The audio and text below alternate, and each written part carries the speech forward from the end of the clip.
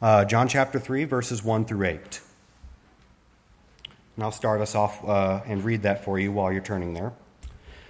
There was a man of the Pharisees named Nicodemus, a ruler of the Jews. The same came to Jesus by night and said unto him, Rabbi, we know that thou art a teacher come from God. No man can do these miracles that thou doest, except God be with him. Jesus answered and said unto him, Verily, verily, I say unto thee, except a man be born again, he cannot see the kingdom of God. Nicodemus saith unto him, How can a man be born when he is old? Can he enter the second time into his mother's womb and be born? And Jesus answered him, Verily, verily, I say unto thee, except a man be born of water and of the Spirit, he cannot enter into the kingdom of God. That which is born of the flesh is flesh, and that which is born of the Spirit is spirit. Marvel not that I said unto thee, Ye must be born again. The wind bloweth where it listeth, and thou hearest the sound thereof, but canst not tell whence it cometh, and whither it goeth. So is everyone that is born of the Spirit. Now, I read that right away because I want to get your gears turning. I want to get you thinking on this. In today's sermon, we will study death, life, and the idea of being born again. More specifically, we will answer the following questions. Number one, just how evil is man? What is man like before he is born again? Number two, what is man like after being born again? Number three, what is the kingdom of heaven? Now that might not sound important, but let's see, was it verse 5? Yeah, in verse 5, it mentions the kingdom of heaven. And this is an important proof text to the phrase being born again. So in order to define being born again, we also have to define the kingdom of heaven. Number 4, how is man born again? Number 5, when is he born again? Number 6, I make the case that being born again is part of the package of eternal salvation. Number 7, we'll have review questions, and number 8, we'll have summary. And to give you a quick synopsis, today we will discuss that fallen man is totally wicked, completely depraved, and in need of a Savior. We will learn that being born again is the receival of the Holy Spirit from the Father, who grants you a new heart that has the ability to love God and perform good works for Him. We will see that man being born again can only happen through the Spirit, having nothing to do with the works of man. We will see that man is born again according to the Father's will and not a minute sooner. It is unpredictable by man's means. We will see that being born again is part of the package of eternal salvation. And lastly, we will ask some questions. Number 1, how evil is man and what is he like before being born again? If you want, you can turn with me to Romans 3, 10 through 18. As it is written, there is none righteous, no, not one.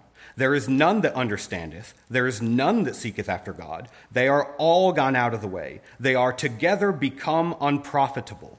There is none that doeth good, no, not one. Their throat is an open sepulchre. With their tongues they have used deceit. The poison of asps is under their lips, whose mouth is full of cursing and bitterness. Their feet are swift to shed blood. Destruction and misery are in their ways. And the way of peace have they not known. There is no fear of God before their eyes. And as supporting verses, I also have Psalm 14, 1 through 3, and Psalm 53, 1 through 3. And we'll get to those in just a minute. Now, if you read this carefully, we see that every man to ever be born of the flesh is to be conceived in sin. The only exception is the divinely born Jesus Christ.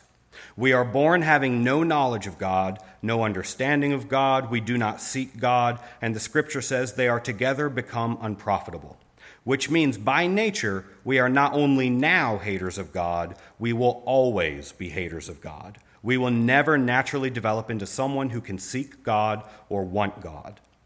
Further, in the New Testament, God says it is impossible for us by ourselves to discern, which means to understand in this case, spiritual things.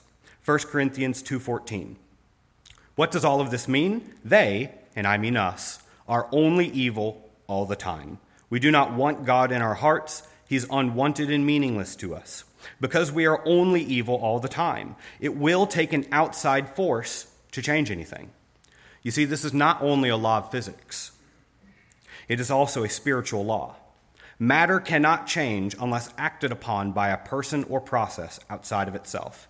And that goes for our hearts too. and I'll go on to prove that as we read more. A heart on its own will never transform. It will remain evil for the rest of its pitiful life on earth.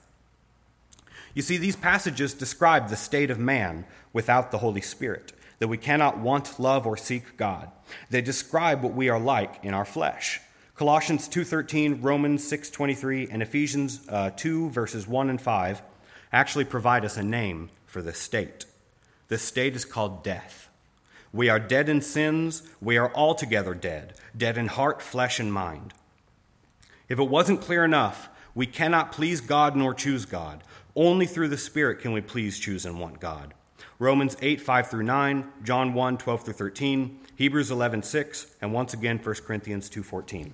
Further, using Galatians 5, 19 through 21, Titus 3, 3, Colossians 3, 5, and 1 Corinthians 6, 9 through 10 as our references, man is subject to the following wickedness: variance, which is any unholy change; uncleanness, drunkenness, adultery, fornication, evil concupiscence, lasciviousness, inordinate affection, effeminacy, that's a modern one, sodomy, idolatry, witchcraft and heresies, envyings, covetousness, thievery and extortion, murder, hatred, emulation, wrath, strife, sedition, reveling in malice, foolishness, disobedience, and pleasure-seeking.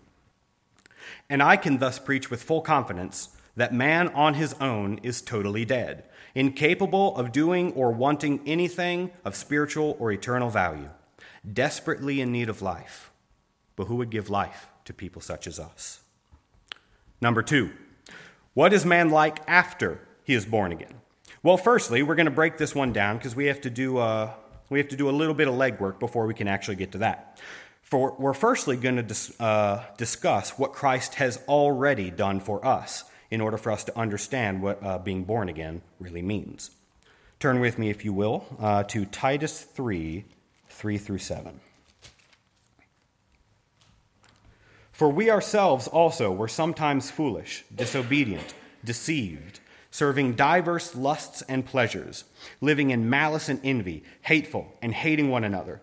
But after the kindness and love of God our Savior toward man appeared, not by our works of righteousness which we have done, but according to his mercy he saved us, by the washing of regeneration and renewing of the Holy Ghost, which he shed on us abundantly through Jesus Christ our Savior, that being justified by grace, we should be made heirs according to the hope of eternal life. And again, on careful reading, you'll notice that the whole Trinity is available in that passage.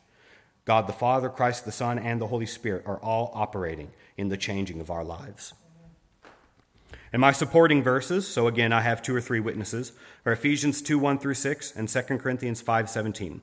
Now in breaking this down, we're going to start with A, what do Christ and the Holy Spirit do?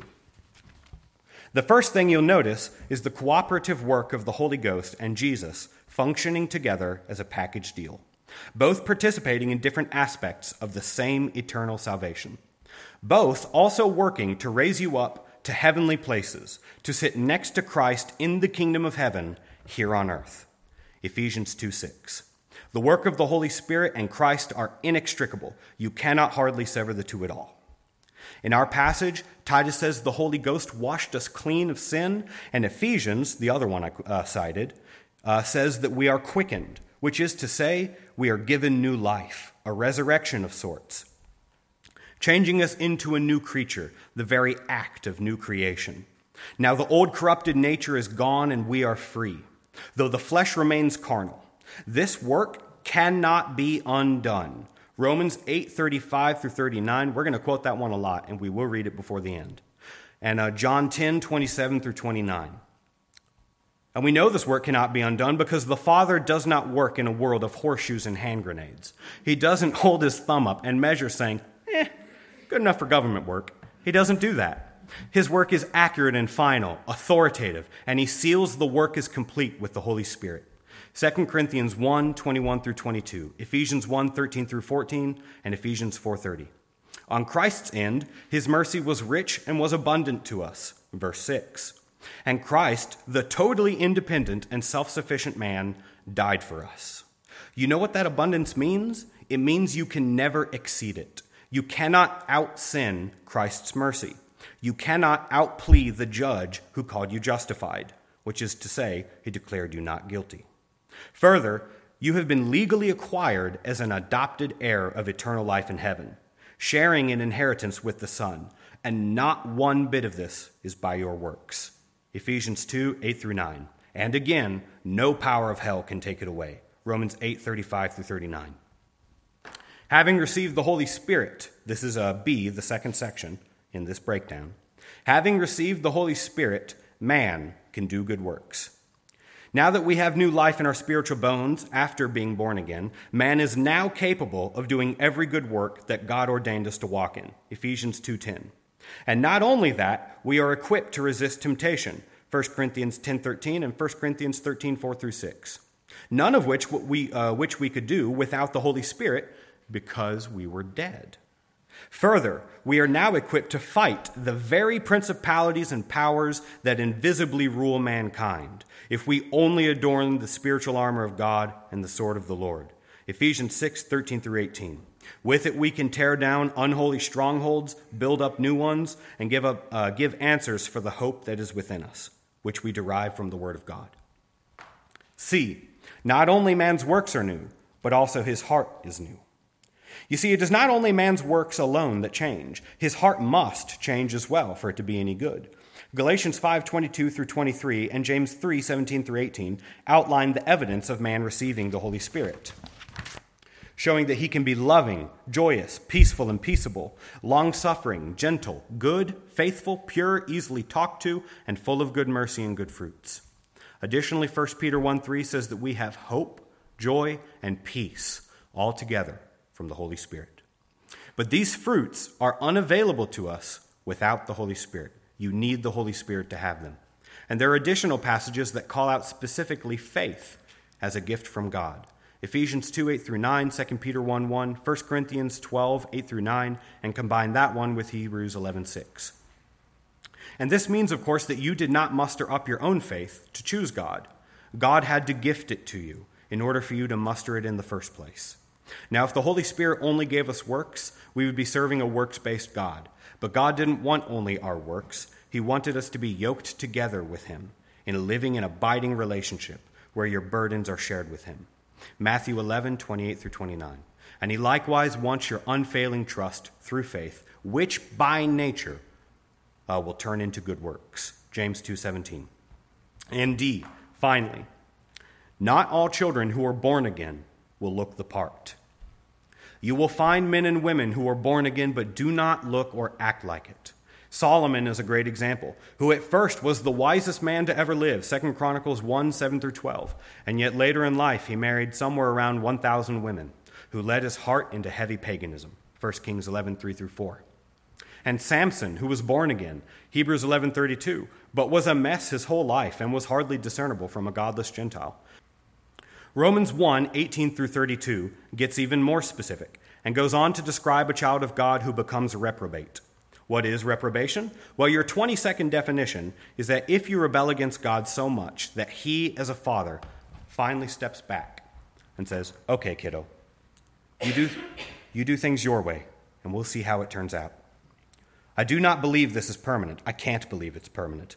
It is unlike God for it to be permanent, as seen in the prodigal son, where the father backed off and let the son fulfill his whole heart's desire. But when the son repented, you see the son, for any of those who don't remember, the prodigal son, of course, took a large sum of money from his dad, went away and spent it on wine and women, and found himself to be utterly miserable. He went back to his father, hoping only to be a servant. And the father, once since, was knocked into the boy, and he saw the boy at a distance. The father ran up to the son and embraced him. This passage also states explicitly that the elect child of God can know God, but glorify him not. It says they became vain in their imaginations, meaning at first they had God in their heart and mind, but then they gave him up and their hearts were darkened.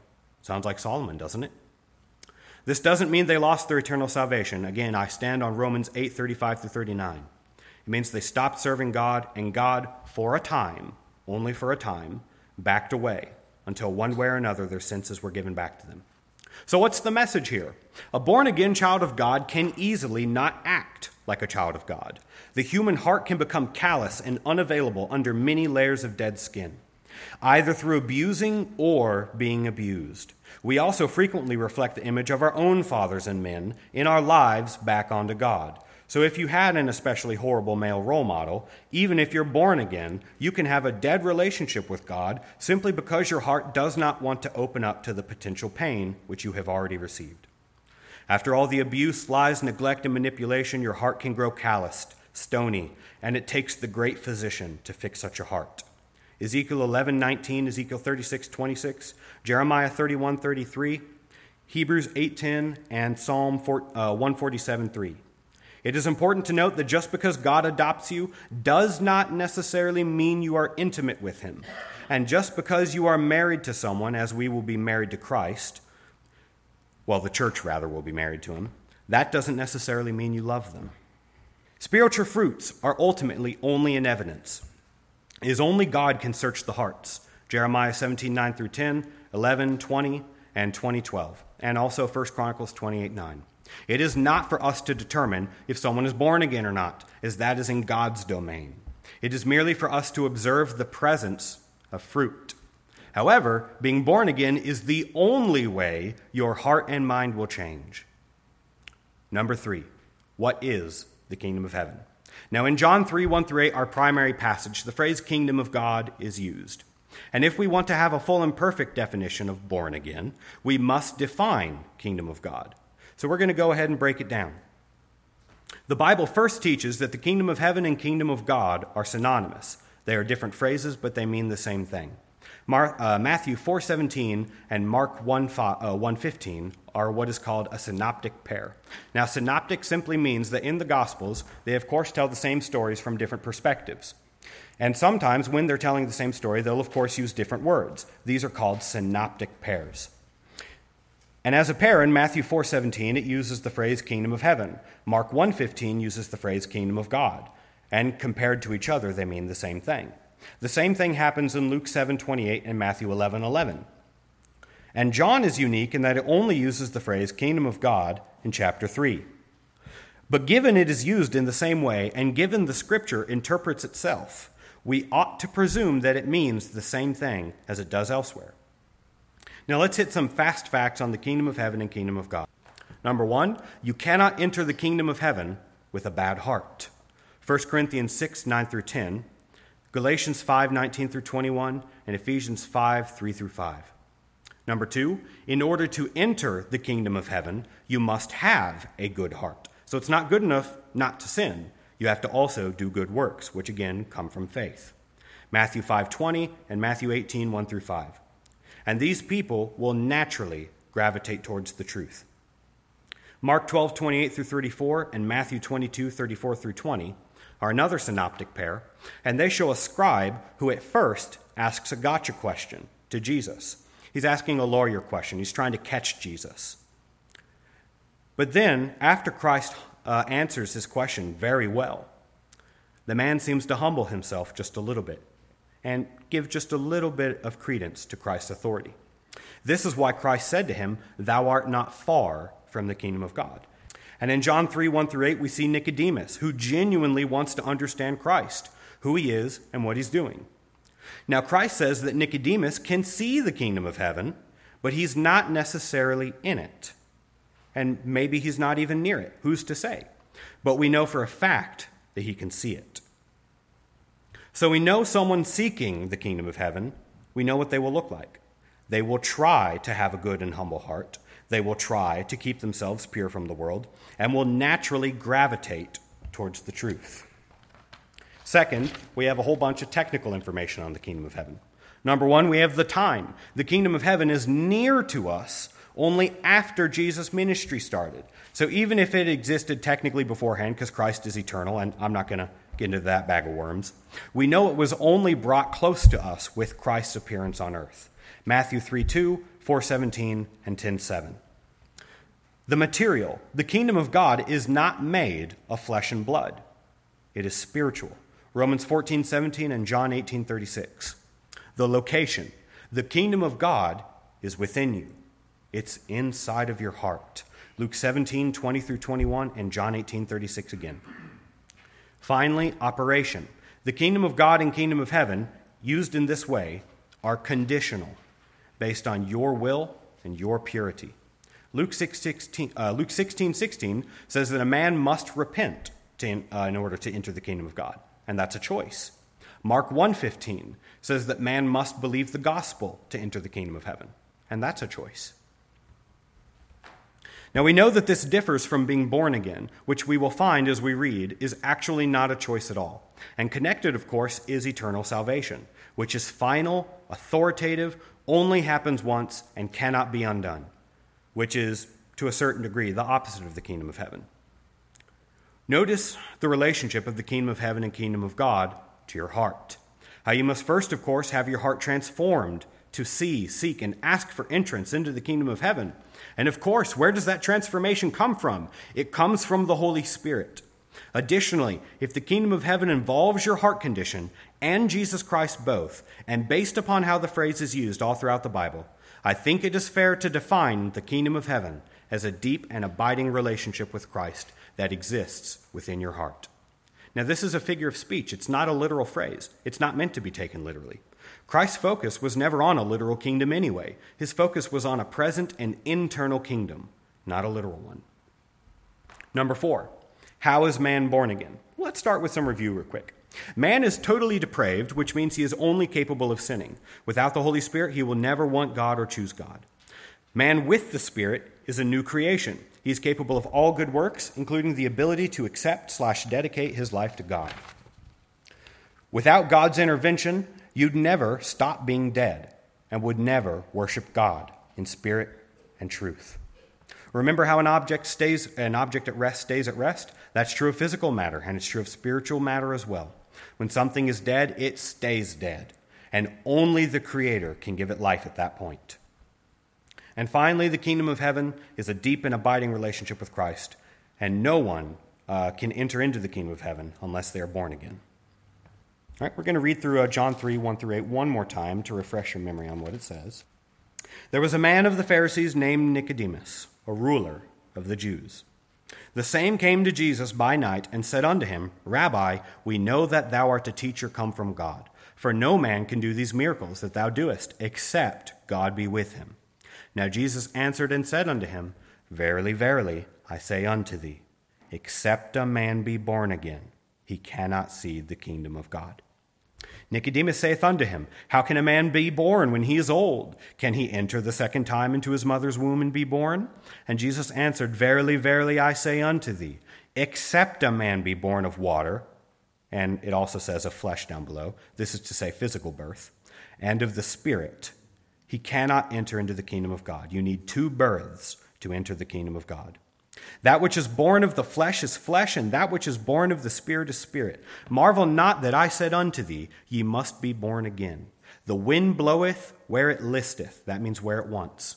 And thou hearest the sound thereof, but canst not tell whence it cometh and whither it goeth. It's unpredictable. So is everyone that is born of the Spirit. Now let's recap what we just read to make sure that we're following along. Nicodemus can see the kingdom of God. He sees that Christ is a man of God and is doing things that no one else can do. But he can only see it because he is born again, verses 2 through 3. If he wasn't born twice, he couldn't see the kingdom, nor would he care if he couldn't. Christ says that once you have been born twice, first from the womb of water and flesh, and second of the Holy Spirit, which is being born again, only then are you allowed to enter the kingdom of God, verses 5 through 6. The second birth is and by second birth I do mean being born again, is compared to 5 different things. In verse 8, it's compared to the wind. It is compared to the first birth, your birth of flesh, in verses 6 through 7. And it is also compared to being revived from the dead, Romans 8, 8 through 11, Ephesians 2, 5, and Colossians 2, 13. It is also, additionally, compared to circumcision, Romans 2, 29, Colossians 2, 11 through 12, and finally, creation, 2 Corinthians 4, verse 6. Now, what connects all five of these things? All 5 of them have a helpless recipient, where the force upon them is unstoppable. A baby breaching the womb cannot say no, nor can the mother. A man on a windy day cannot stop the wind. Lazarus could not stop Christ from raising him. A baby cannot stop his parents from circumcising him, which was Israel's custom up until that point. And finally, absolutely nothing created is ever asked for consent before it is created. The creation is not consulted. God simply creates according to his own will. In the same way, man has no power over being born of the Spirit. Absolutely none.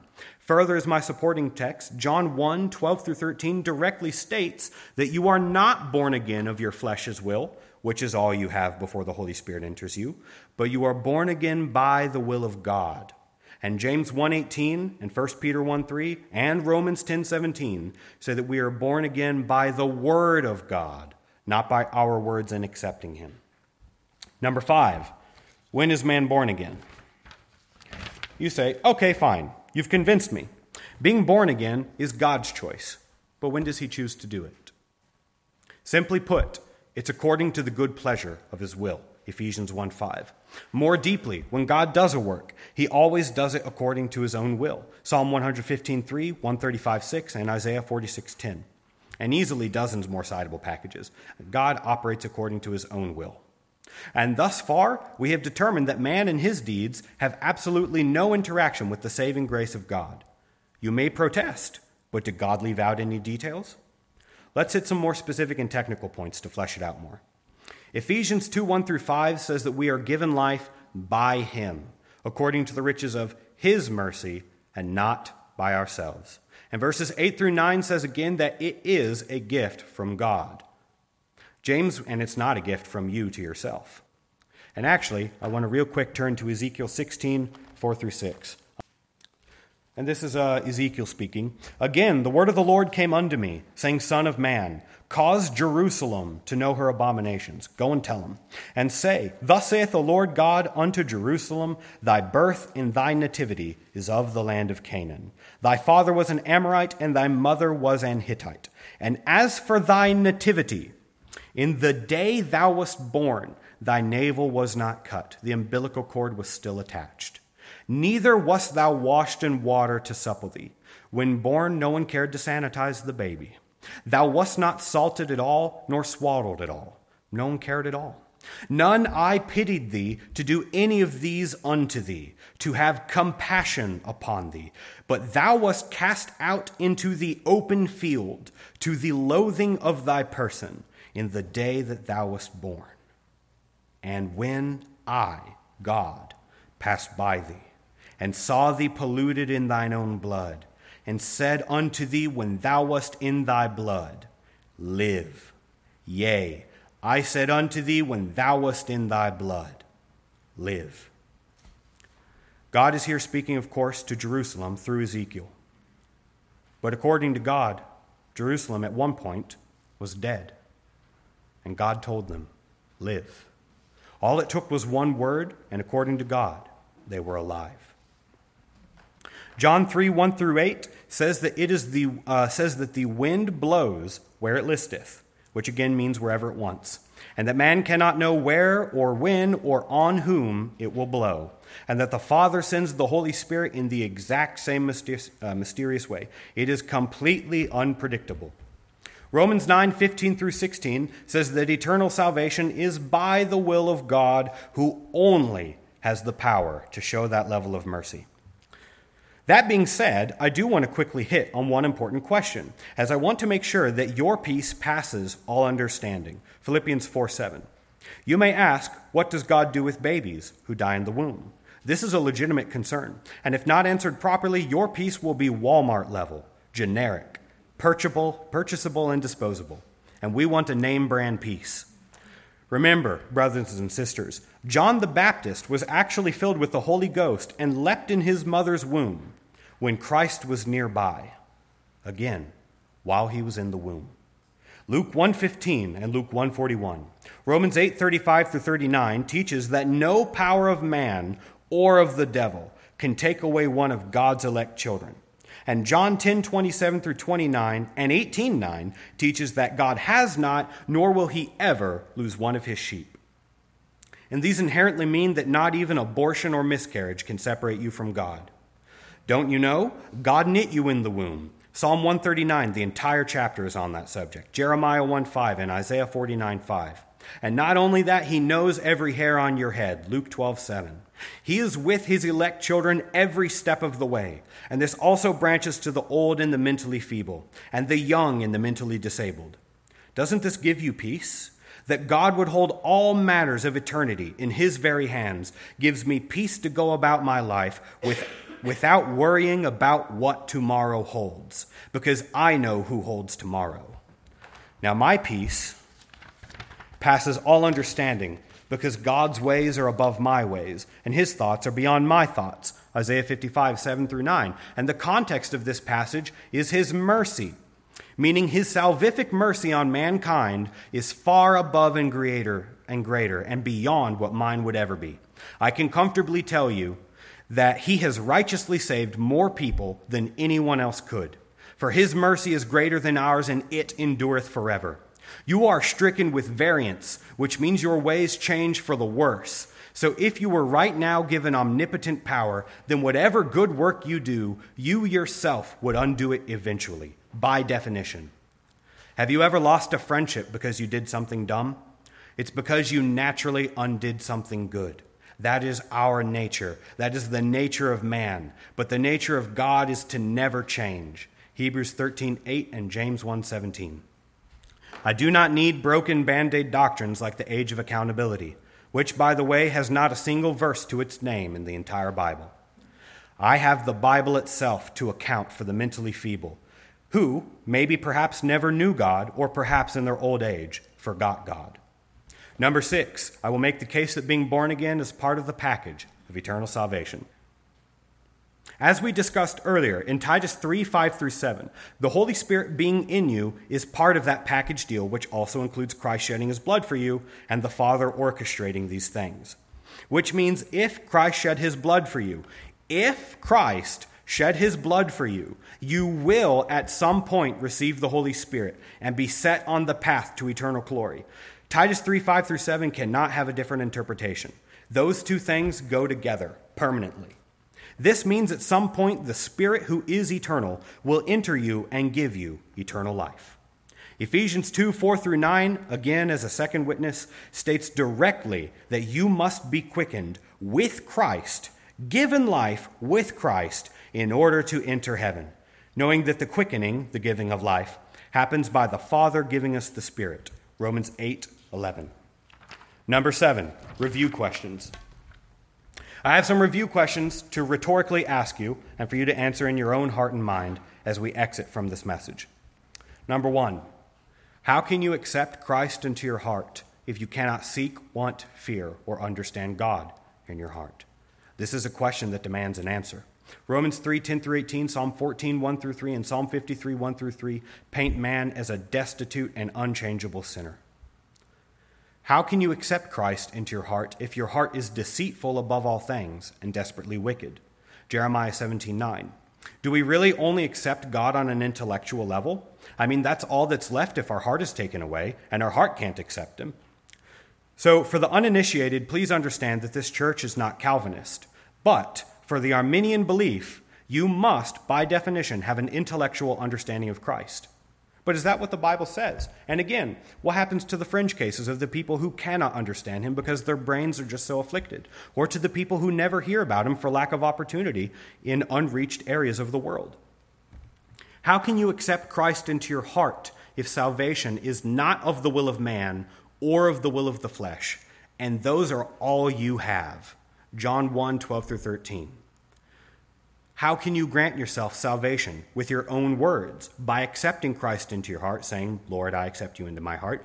How can you do that if it is God's words that save you? James 1:18, Romans 10:17, 1 Peter 1:23, and again, one of my favorites, Ezekiel 16:4-6.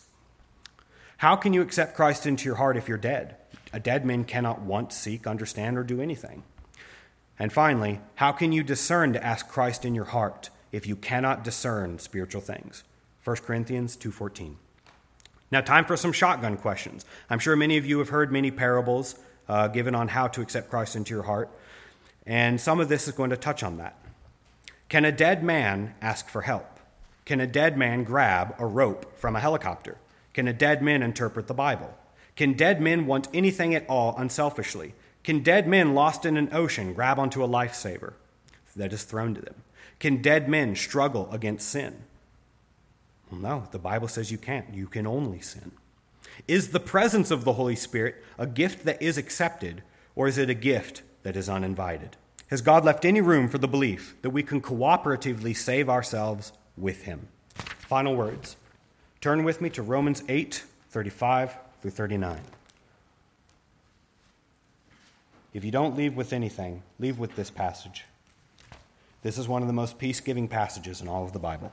You need the whole Bible, but this passage alone carries so much weight. We can trust God with our eternal salvation. Who shall separate us from the love of Christ? Shall tribulation or distress or persecution or famine or nakedness or peril or sword?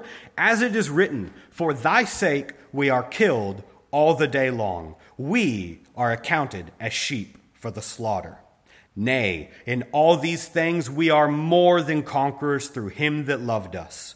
For I am persuaded that neither death, nor life, nor angels, and that includes demons, nor principalities, nor powers, nor things present, nor things to come, nor height, nor depth, nor any other creature shall be able to separate us from the love of God, which is in Christ Jesus our Lord. We do not need to worry about our eternal salvation. Passed away parents, children, and friends are no challenge for Christ the Redeemer, who redeems to the uttermost. Hebrews 7:15. He will not forget, he will not tarry. The good shepherd will collect every last one of his sheep on the last day. Even so, come quickly, Lord Jesus.